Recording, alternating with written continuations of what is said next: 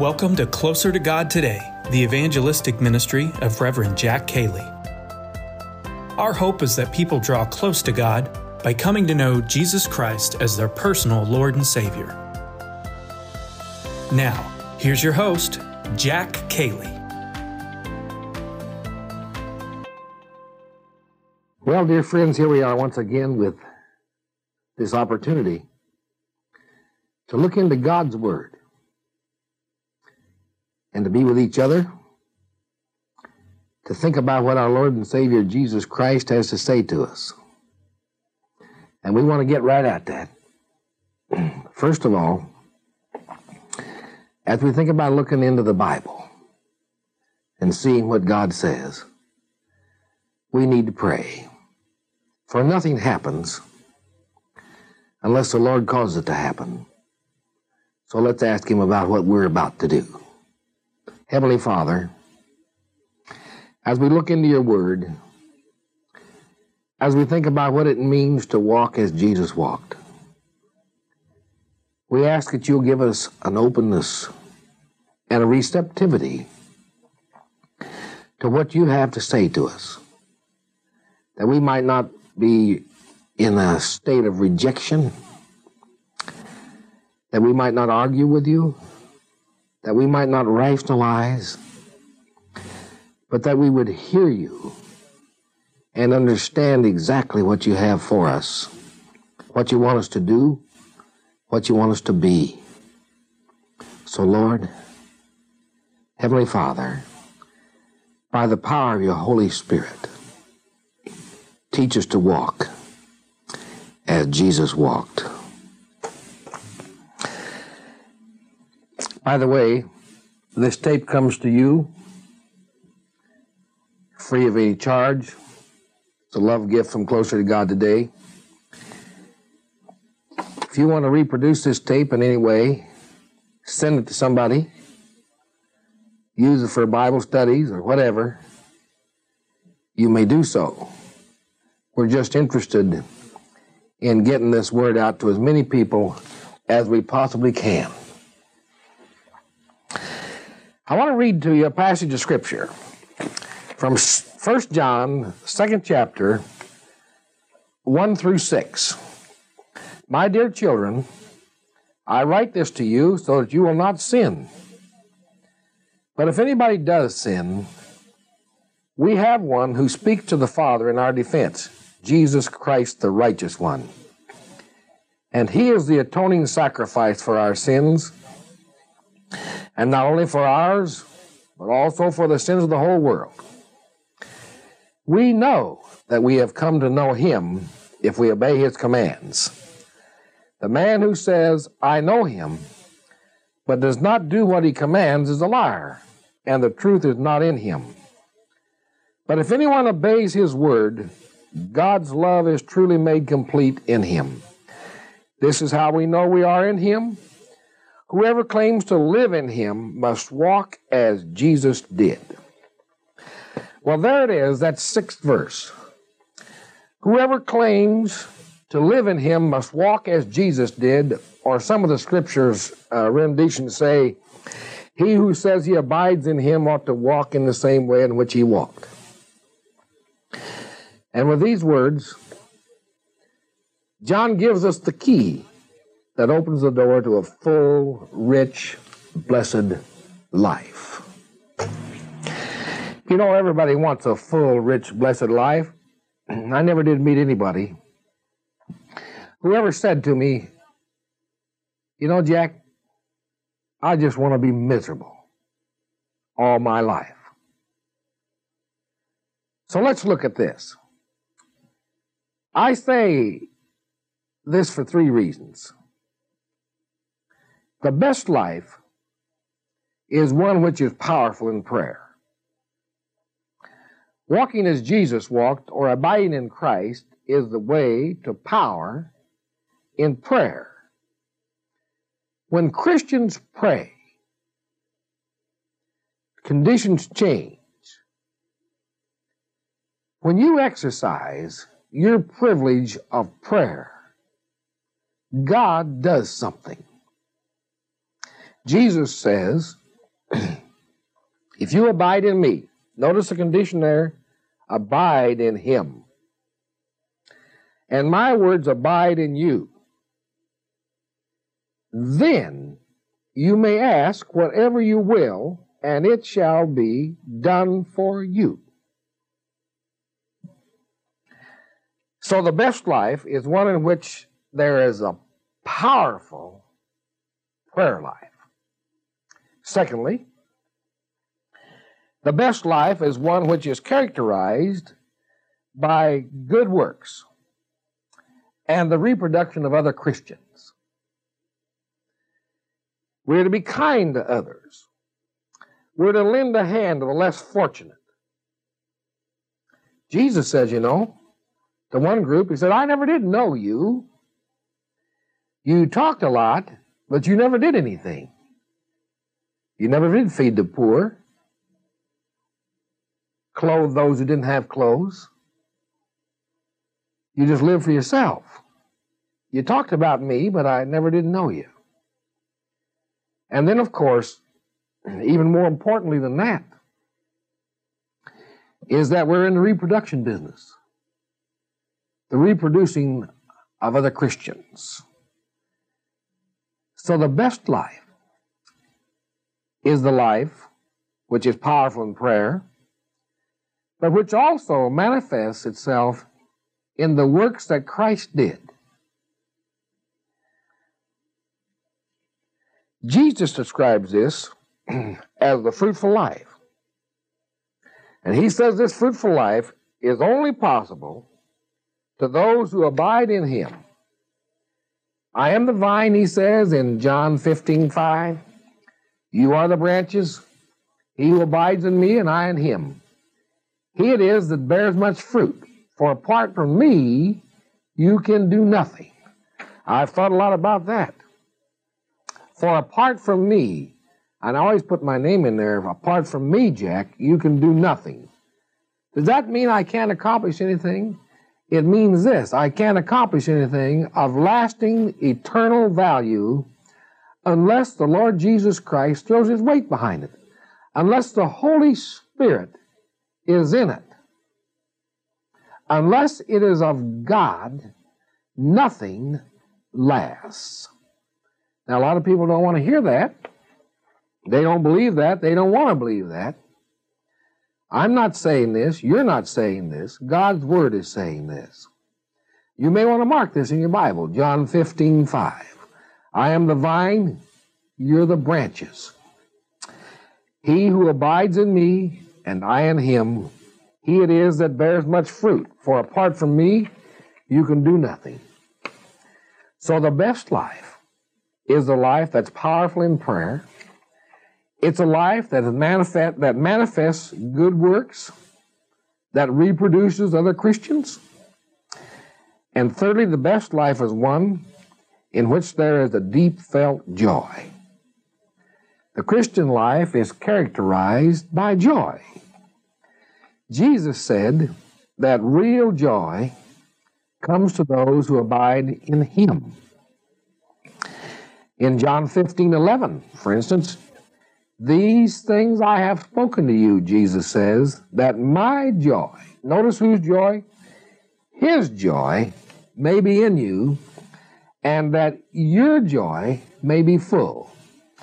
Then if I want the rich, blessed joy that I'm seeking out of life, and everybody is, well, let's just take that as a given. Everybody wants joy. Then I'm going to have to get it from Jesus. Jesus says there's no place else from which it can come.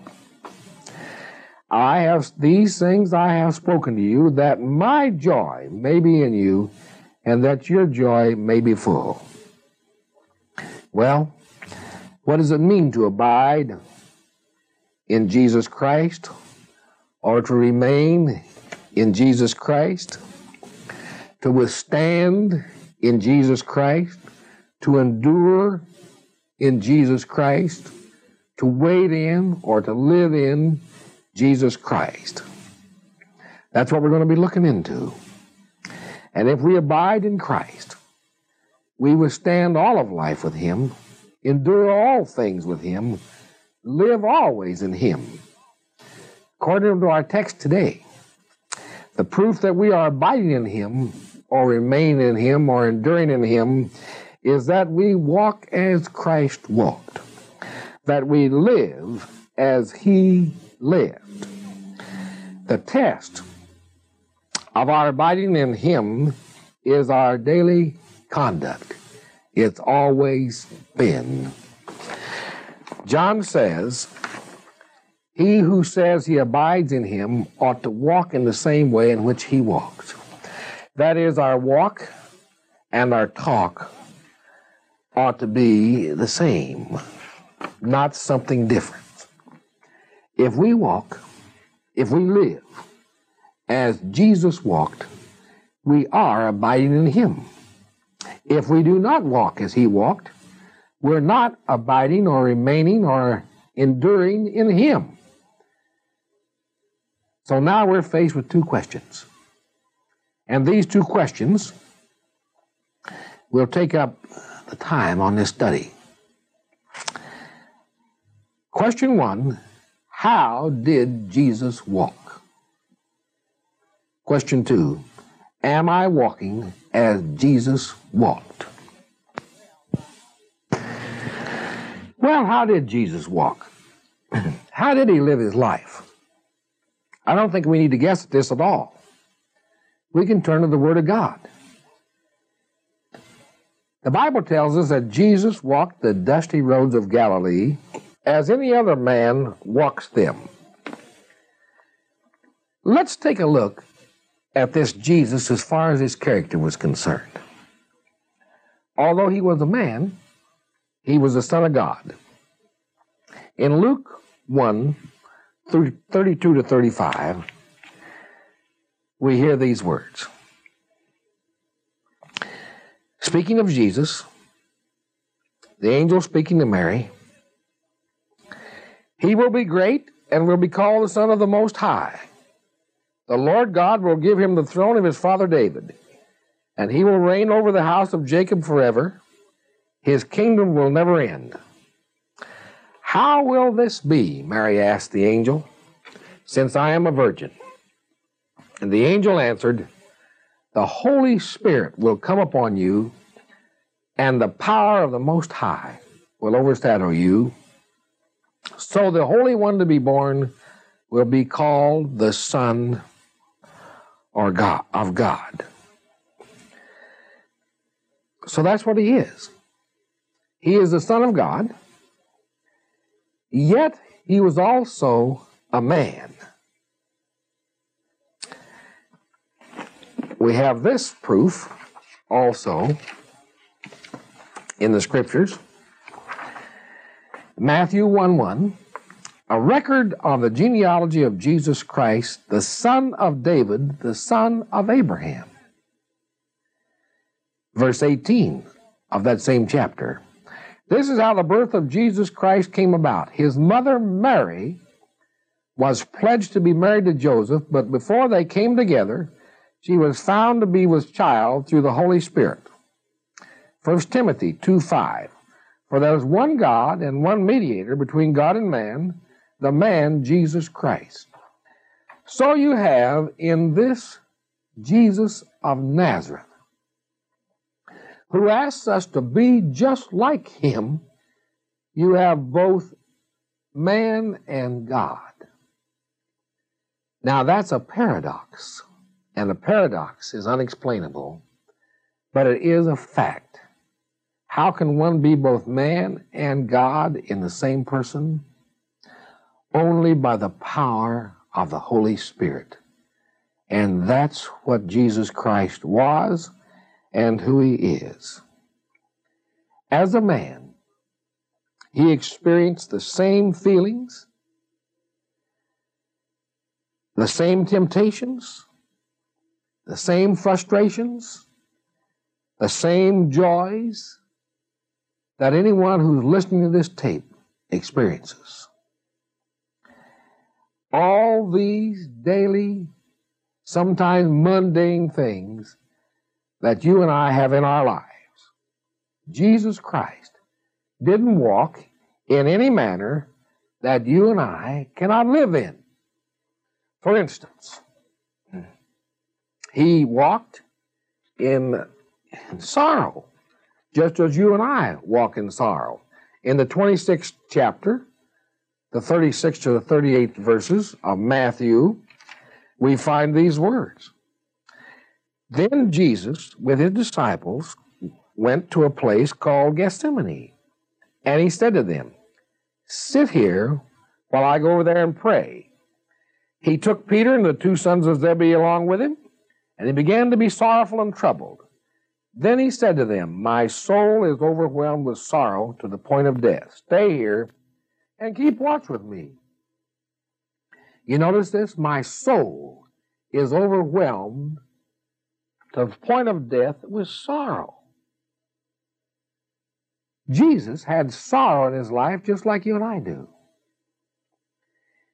He also experienced a natural growth. He was not some kind of a monster. He was born a baby, a man, even though he was the Son of God, and he grew up like any other man does. In Luke 2:40, and the child grew and became strong. He was filled with wisdom, and the grace of God was upon him. Jesus got hungry, just like you and I do. In Luke 4:2, Jesus, full of the Holy Spirit, returned from the Jordan and was led by the Spirit in the desert, where for 40 days he was tempted by the devil. He ate nothing during those days, and at the end of them he was hungry. Notice he was hungry, just like you and I are. But he didn't yield to that hunger. Why was that? He did not yield to Satan's temptations in regard to that hunger. He didn't turn those stones into bread. Where did his power come from? Came from the Holy Spirit. Jesus, full of the Holy Spirit. And you can put your own name in there, whatever that is. Jack, full of the Holy Spirit, can resist temptation just like Jesus did. The man Jesus, filled with the Holy Spirit. Jesus required sleep, just like anybody else does. Jesus and his disciples were out on the Sea of Galilee. The 8th chapter of Luke, the 23rd verse, and as they sailed, Jesus fell asleep. Jesus was not wealthy. He was poverty-ridden, especially when he went out on his ministry. I presume that while he was doing his carpentry work, he had enough money to get by on, like most people do. But he went out on his ministry, this 3 years of ministry in which he preached and taught the kingdom of God, and he was broke. He did have some money, but not anything in excess, because we do know they did have a treasury. He did say to this young man who wanted to go with him, in Luke, the 9th chapter, the 58th verse, foxes have holes and birds of the air have their nests, but the Son of Man has no place to lay his head. Jesus had a physical body that hurt and ached and acted just like yours and mine do. In Luke, the 24th chapter, the 37th to the 39th verses, they were startled and frightened, thinking they saw a ghost. He said to them, why are you troubled? And why do doubts rise in your minds? Look at my hands and my feet. It is I myself. Touch me and see. A ghost does not have flesh and bones, as you see that I have. Finally, as we look at Jesus as a man, human being, as well as God's Son, we find that he got weary, just like you and I do. At Jacob's well, he had a conversation with a lady, but he didn't stop for that conversation. He stopped to get a drink and to rest. And Jesus, tired as he was from the journey, sat down by the well. It was about the 6th hour. So Jesus didn't walk in any manner that you and I cannot walk in, that we cannot live. Well, how did he walk? How did he live his life? Well, let's look in the Scriptures and see how he did live. The Bible tells us that he lived his entire life to the glory of God. John 8:50, I seek not my own glory. He's talking to his disciples here. Every thought, every act was to glorify God.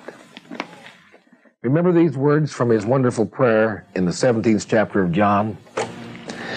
Jesus has been speaking to his disciples. He says, I've told you these things so that in me you may have peace. In this world you will have trouble, but take heart, I've overcome the world. And now in chapter 17, 1 through 5, after Jesus said this, he looked toward heaven and he prayed, Father, the time has come. Glorify your Son, that your Son may glorify you. For you granted him authority over all people, that he might give eternal life to all those that you have given him. Now this is eternal life, that they may know you, the only true God, and Jesus Christ whom you have sent. I have brought you glory on earth by completing the work that you gave me to do. And now, Father, glorify me in your presence with the glory that I had with you before the world began. Father, the hour has come. Glorify your Son. This sounds like he's seeking self-glory, doesn't it? But he isn't. For quickly, he says, that the Son may glorify you. Shouldn't this be our prayer?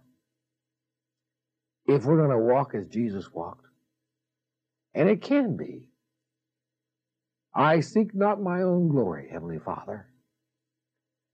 I want to live my entire life to the glory of you, that I might glorify your name. Jesus' death was to bring glory to God. In John 12, 27 and 28, Jesus is speaking to the Father, said, now my heart's troubled. And what shall I say?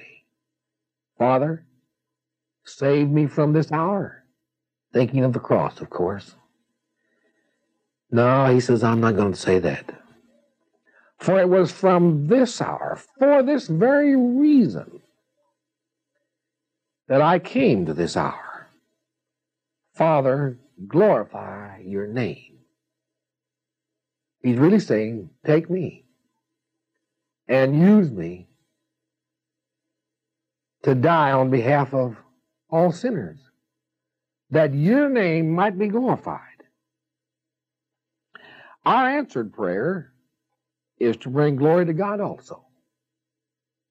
In John 14, 13 to 14, Jesus says, and he says this to you and me if we know Jesus as our personal Lord and Savior. Remember this now. Jesus is talking to the people of God. The New Testament, the letters are written to the church. Jesus is talking in his own lifetime to God's people, the Hebrews. He says to his disciples, I will do whatever you ask in my name. Notice that? He'll do it. So that the Son may bring glory to the Father. You may ask me for anything in my name, and I will do it.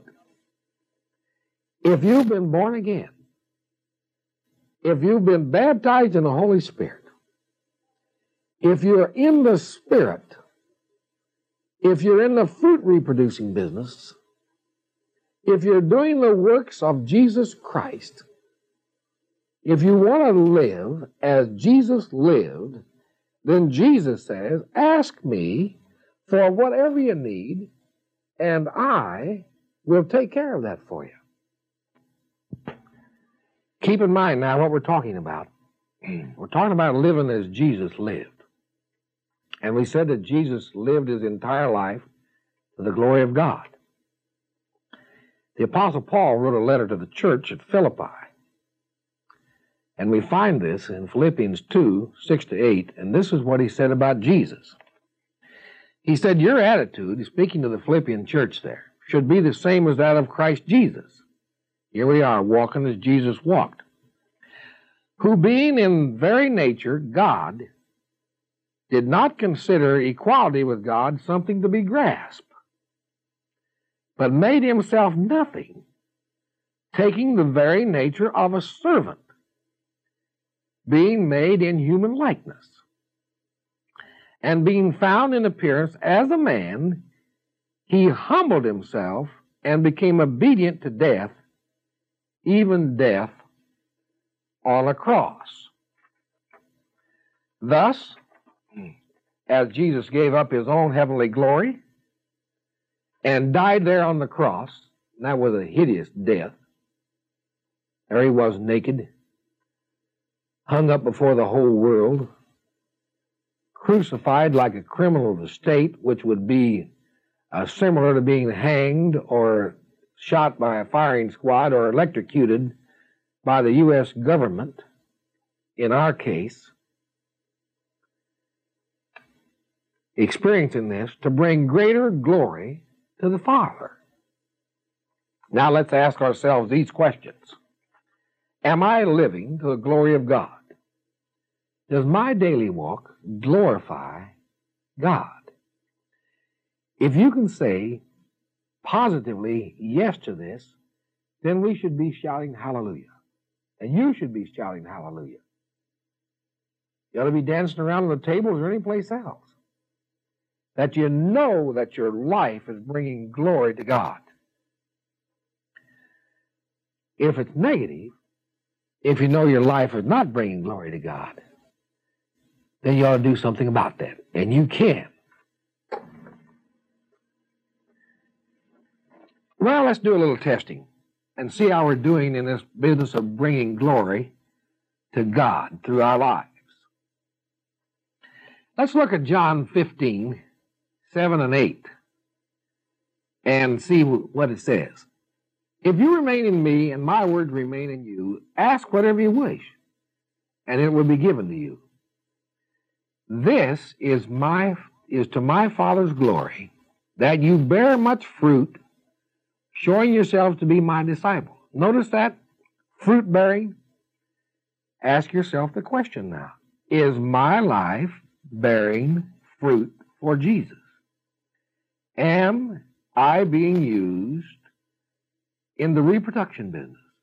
The reproduction of people just like Jesus. Not just like me, but just like Jesus. So that's one area. Take a look at it. Are you doing any witnessing by both your words and your deeds, whereby people are coming to know Jesus Christ as personal Lord and Savior? Is your life reproducing other Christians? Well, let's take another look at the scriptures here. Look at 1 Corinthians 6, 18 to 20.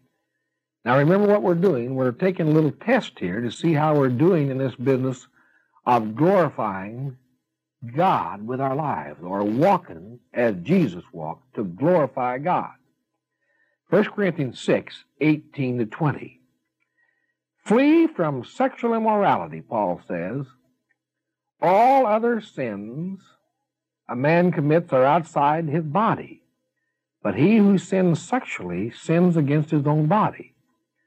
Do you not know that your body is the temple of the Holy Spirit who is in you, whom you have received from God? You're not your own. You were bought at a price. Therefore, honor God with your body. Ask yourself the question, am I really honoring God with my body?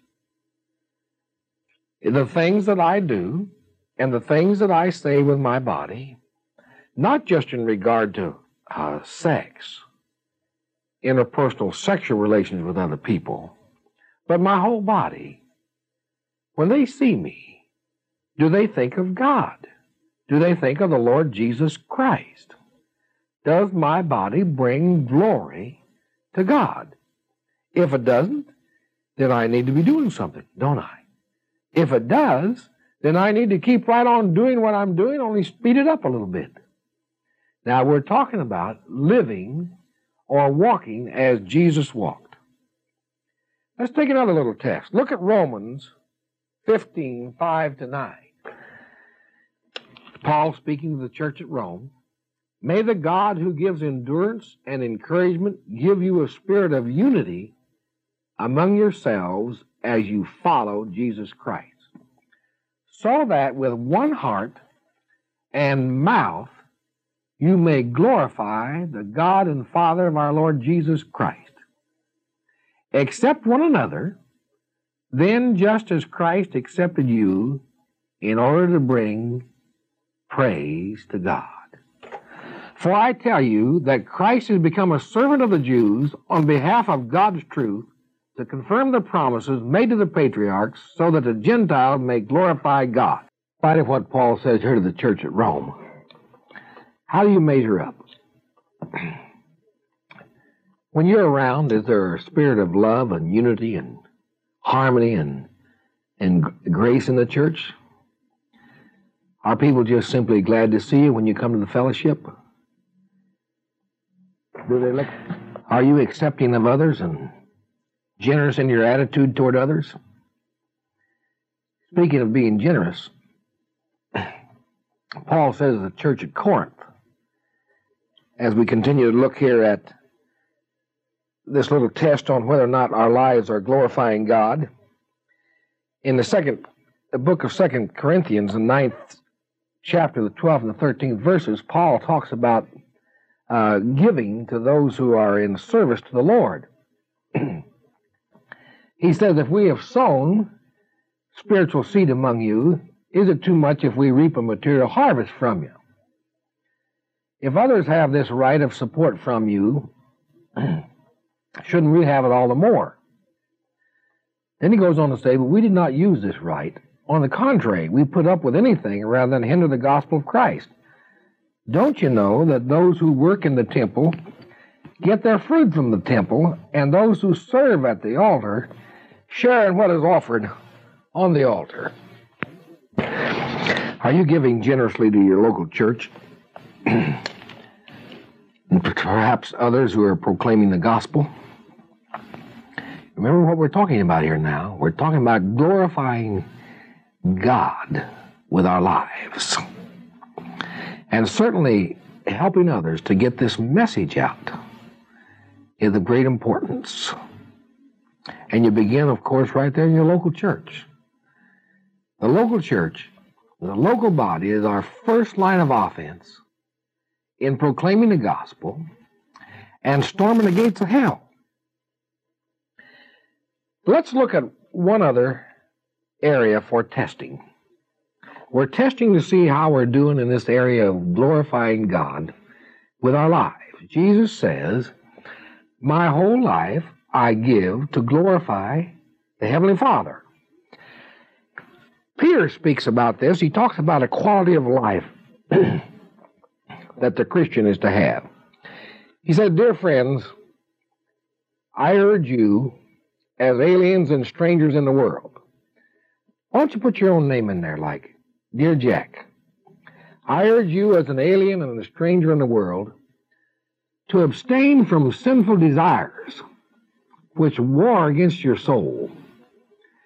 Live such good lives among the pagans that though they accuse you of doing wrong, they may see your good deeds and glorify God on the day that He visits us. Peter's talking about people watching us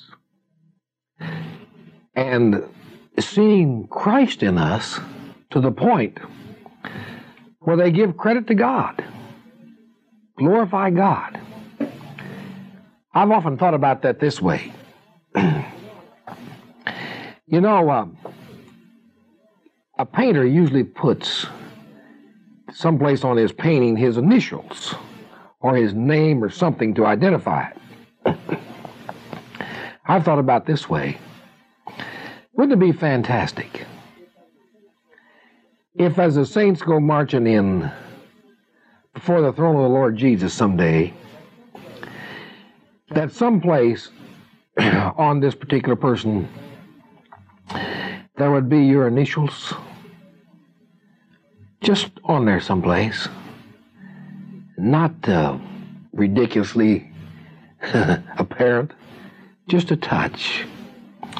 And you could say to the Lord Jesus, Lord Jesus, this is my person. I so live before him or before her that she saw you in me, or he saw you in me, and wanted you. I present so-and-so to you now. Hallelujah, huh? Don't you think we could do that? You think that's really being egotistical? I don't think so. Listen to what he says. Jack, as an alien and a stranger in the world, I want you to abstain from sinful desires, which war against your soul. And I'm to do that. I abstain from them. I don't think about them. I don't do them. I want you to live such a good life among those that you work with, that you live with, that though they accuse you of doing wrong, and they may see your good deeds and glorify God on the day that he visits us. So I don't think we're asking too much there. I think we could do that. How about you? Peter goes on to speak of another area here in the 4th chapter, the 16th verse. He's talking about suffering for being a Christian. However, if you suffer as a Christian, don't be ashamed, but praise God that you bear that name. For it is time for judgment to begin with the family of God. And if it begins with us, what will the outcome be for those who do not obey the gospel of God? So you see, friends, here's a little test for us to see whether or not we're really glorifying God with our lives. Is my life a fruit-bearing life? Do I reproduce other Christians? Do I glorify God with my body? Is my body really, truly treated like a temple of the Holy Spirit? The home of the Holy Spirit, the home where God lives. Do I bring unity and harmony within the body of Christ? Or am I a dissenting factor that I bring dissension and unrest wherever I go? Do I give generously to the local congregation? Do I give generously to those who ask for it? Do I give generously on behalf of those who are proclaiming the message? Do I have that quality of life that when people see me, they see Jesus and they want to be like him? On the other hand, when the world sees me, do they sometimes want to persecute me because they can't stand the love? How are you coming out on this by now? Are you walking as Jesus walked? If you're saying, well, I'm not doing so well, there are 2 or 3 of these areas that I'm just not making it. Why don't you do this then? Why don't you just say, Heavenly Father, I'm not bearing fruit. My life really isn't glorifying you. I'm not a unifying factor. I'm just not measuring up. I'm just not walking as Jesus walked. And Father, I call that sin. And I'm sorry for that sin. And I'm turning from that kind of life right now. I want my life to bring glory to you as long as I'm here on earth. So I'm confessing as not doing it. I'm asking you, Father, to give me the strength and the desire and the will to glorify you in my body. As people watch me, they'll want to be just like you, Father. They'll be reminded of you, and they'll want you through Jesus Christ, my Lord and my Savior. And then just say, Father, I thank you for the power and begin to live in that power, that's not so bad, is it? Why don't you just try it right now? And God bless you as you do. Amen. We're talking here about walking as Jesus walked. And we're looking in the Bible to see how he did walk, so that we can see whether or not we're walking that way.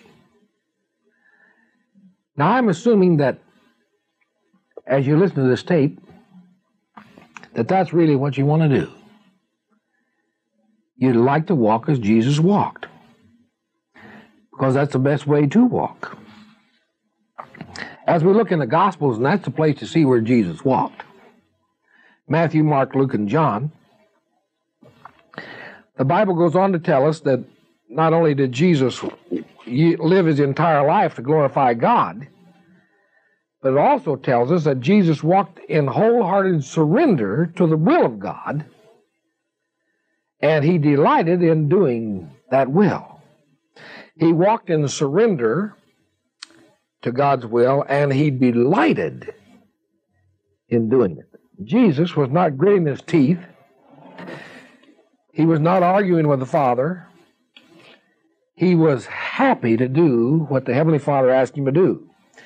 In John 8:29, Jesus says, I do always, notice that word always. Isn't it something the way the Bible uses words like always and never and all and every? These all-inclusive words. Jesus says, I do always the things that are pleasing to him.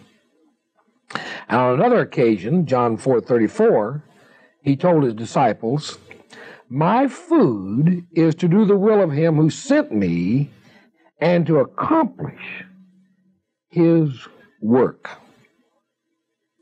We find this last statement by Jesus in the 4th chapter of the Gospel of John,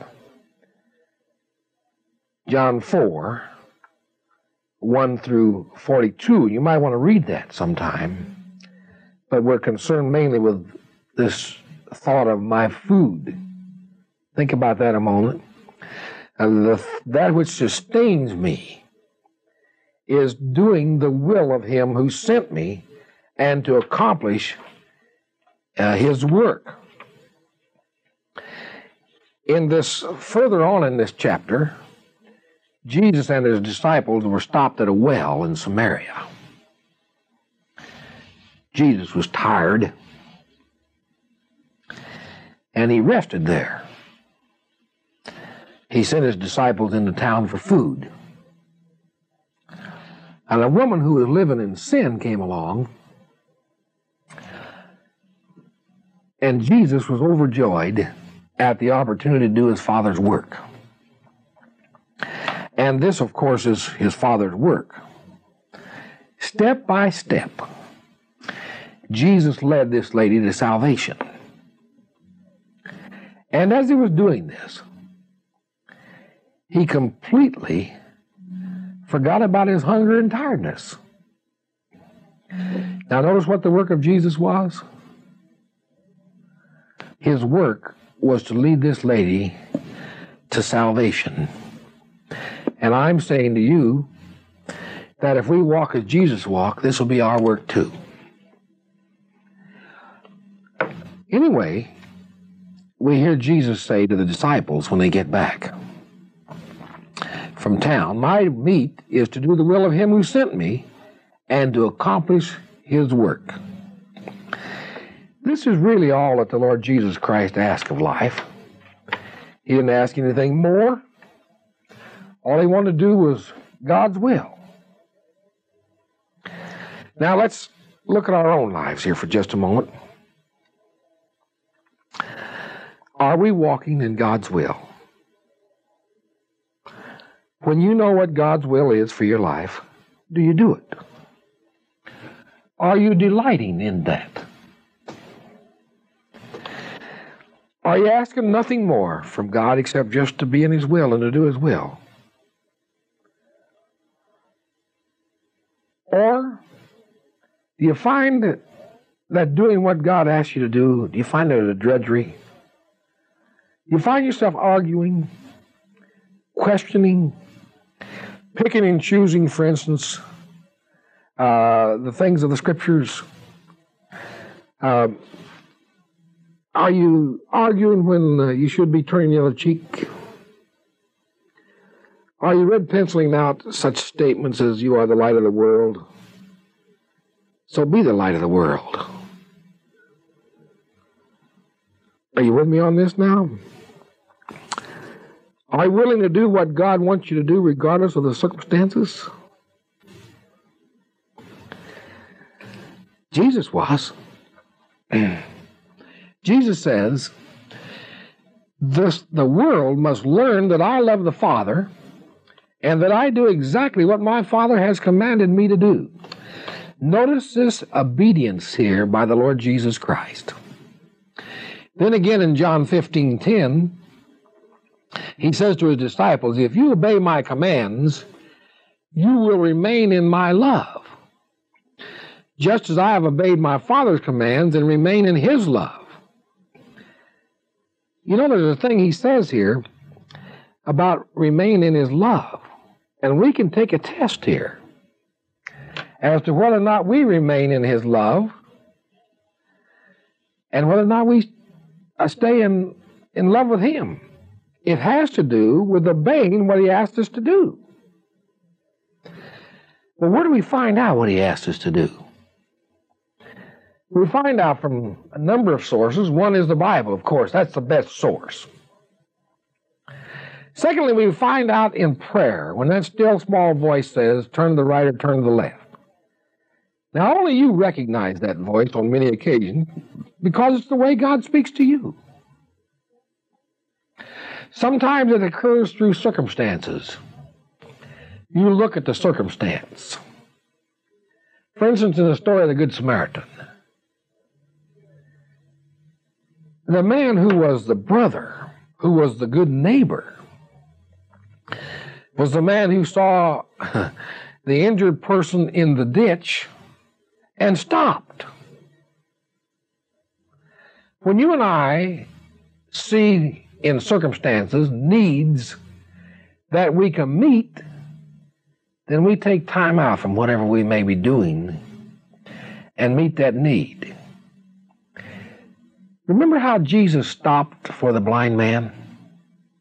Now, he's only a few hours away from saving the whole world on the cross. He's in Jericho, and Jericho is not very far from Jerusalem. The blind man yelled out to Jesus, Jesus, Son of David, have mercy on me, and Jesus stopped and gave him all his attention right there. So Jesus had time there, didn't he?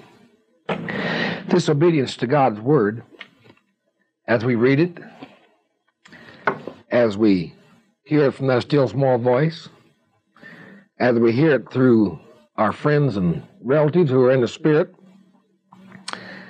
as we see it in circumstances, is essential if we're going to walk with and in Christ, or if we're going to walk as Jesus walked. Let's look at some scriptural evidence for that. The necessity of the obedient walk with Jesus. In Matthew, the 7th chapter, the 24th to the 27th verses, we find that this is really the rock of our character. In this passage, Jesus is talking about wise and foolish builders. Matthew 7, 24 to 27. Therefore, everyone who hears these words of mine and puts them into practice, notice the conditions, hears what Jesus says and does it. That person is like a wise man who built his house on the rock. The rain came down, the streams rose, and the winds blew and beat against the house. Yet it did not fall, because it had foundations, its foundation on the rock. He's talking here about the storms of life coming into our lives, and they're going to come. And he says if we'll build our foundation on him, then our lives won't fall. They'll be built on a rock, and we'll get through. Not just limp through, but gloriously come through. But everyone who hears these words of mine and does not put them into practice is like a foolish man who built his house on the sand. Notice the difference in these two men? One of them did what Jesus told him to do, the other did not. One is likened to building your house on a rock, the other is likened to building your house on the sand. The rain came down, the troubles came in, the streams rose, the winds blew and beat against that house, and it fell with a great crash. So Jesus says that if we're going to walk as he walked, we have to listen to what he says and do what he says. And if we do that, our lives will be steady and strong. If we don't do what he says to do, then we'll be vacillating, we'll be teetering and tottering, and eventually we'll just go over. Jesus also says that if we expect to be in God's family and remain in God's family, then we must be in obedience to what he says. In this passage, Matthew 12, 46 and 48, Jesus is talking about who his real mother and his real brothers are. And this is interesting, because it doesn't have anything to do with blood relatives, but it has everything to do with the children of God. While Jesus was still talking to the crowd, his mothers and his brothers stood outside wanting to speak to him. These are his blood relatives. And someone told him, your mother and brothers are standing outside wanting to speak to you. But Jesus replied, who is my mother and who are my brothers? And pointing to his disciples, he said, here are my brothers, and my mother. Now, they're not his blood brothers and mother. For whoever does the will of my Father in heaven is my brother and sister and brother.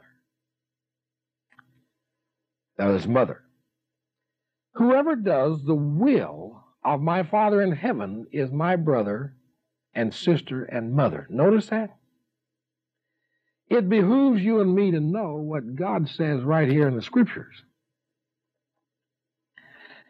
For whoever does what God tells them to do here in the Scriptures, or through prayer, or through circumstances, or however they hear it, is considered by Jesus as his brother, or sister, or mother. All right? We're talking from a spiritual standpoint here.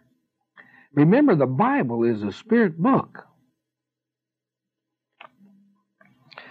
How are you coming in this area of doing the will of God? Now remember what Jesus said. Jesus said, I do always the things that are pleasing to him. My food or my meat is to do the will of him who sent me and to accomplish his work. And he says here that the base rock of character is himself. He says also that if we want to be a member of the family of God, that we must do his Father's will. Let's move on to this just a minute. We're talking here about the necessity of obedience in this walking as Jesus walked. The necessity of obedience to the Heavenly Father. We have another instance here of the necessity of obedience to the Word of God when Jesus talks about the acquisition of spiritual knowledge. In John 7, 16 to 18, you find these words. Jesus answered. Well, let's back up a little bit and go to 14, 7:14. Not until halfway through the feast did Jesus go up to the temple courts and begin to teach. The Jews were amazed, and they asked him, how did this man get such learning without having studied? And Jesus answered, my teaching, not my own. It comes from him who sent me. If anyone chooses to do God's will, he will find out whether my teaching comes from God or whether I speak on my own. He who speaks on his own does so to gain honor for himself. But he who works for the honor of the one who sent him is a man of truth. There's nothing false about him. There's something very apparent here, it seems to me. Jesus is saying to you and me, if you really want to know God's will, if you're really interested, you can find out. And you can find out right here in the Bible. And when you find out, you have the true knowledge from God. Now it becomes a matter of you and my putting that knowledge into practice, walking as Jesus walked. But if we really want to know what God wants us to do and to be, we find it right here in the Scriptures. And obedience to what God tells us to do is one of the keys of walking as Jesus walked. For Jesus says, that's what I do, is what the Heavenly Father asked me to do. He says, I know what it is, and I do that. Well, how are you coming on this little test of obedience to God's will? Do you have your life based or founded on Jesus Christ? Is he the rock foundation of your life? Or have you built your life on something else? Maybe Jesus plus something. Or when you get right down to it, maybe not even Jesus at all. Just some figment of your imagination, just some idea about Jesus. Just some philosophy that has enough of the teaching of Jesus in it to make it look legitimate and Christian, but really not. Are you really in the family of God? Well, how do you know you're in the family of God? Whether or not you do what God tells you to do. Are you obedient to the will of God as you experience it here in the Scriptures? Thirdly, do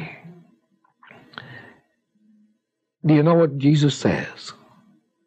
Is it your desire to know what Jesus says about what God wants us to be? Now, these are tests. There's one other one that has to do with obedience that I want to call your attention to.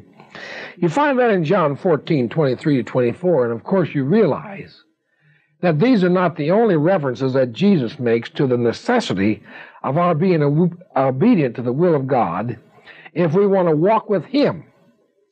But anyway, in John 14:23-24, Jesus talks about the way to fellowship with God. Judas has asked Jesus a question. This is the way that question went in the 22nd verse. But Lord, why do you intend to show yourself to us and not to the world? And Jesus replied, if anyone loves me, he will obey my teaching. My Father will love him, and we will come to him and make our home with him. He who does not love me will not obey my teaching. These words you hear are not my own. They belong to the Father who sent me. Now we're talking about walking as Jesus walked. And we've said that obedience to God's word or to the will of God in our lives is an absolute essential if we're going to walk in that direction as Jesus walked. If anyone loves me, Jesus says, there's the condition. If you love me, you will obey my teaching. You will do exactly what I tell you to do. Are you doing that? Without argument? Without questioning?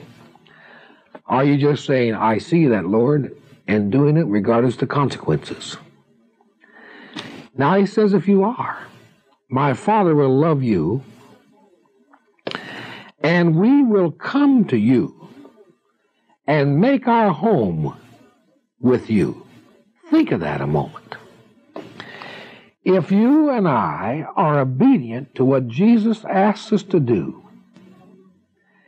then he and the Father will come and live in and with us. We'll be under the guidance and in the presence of the living God.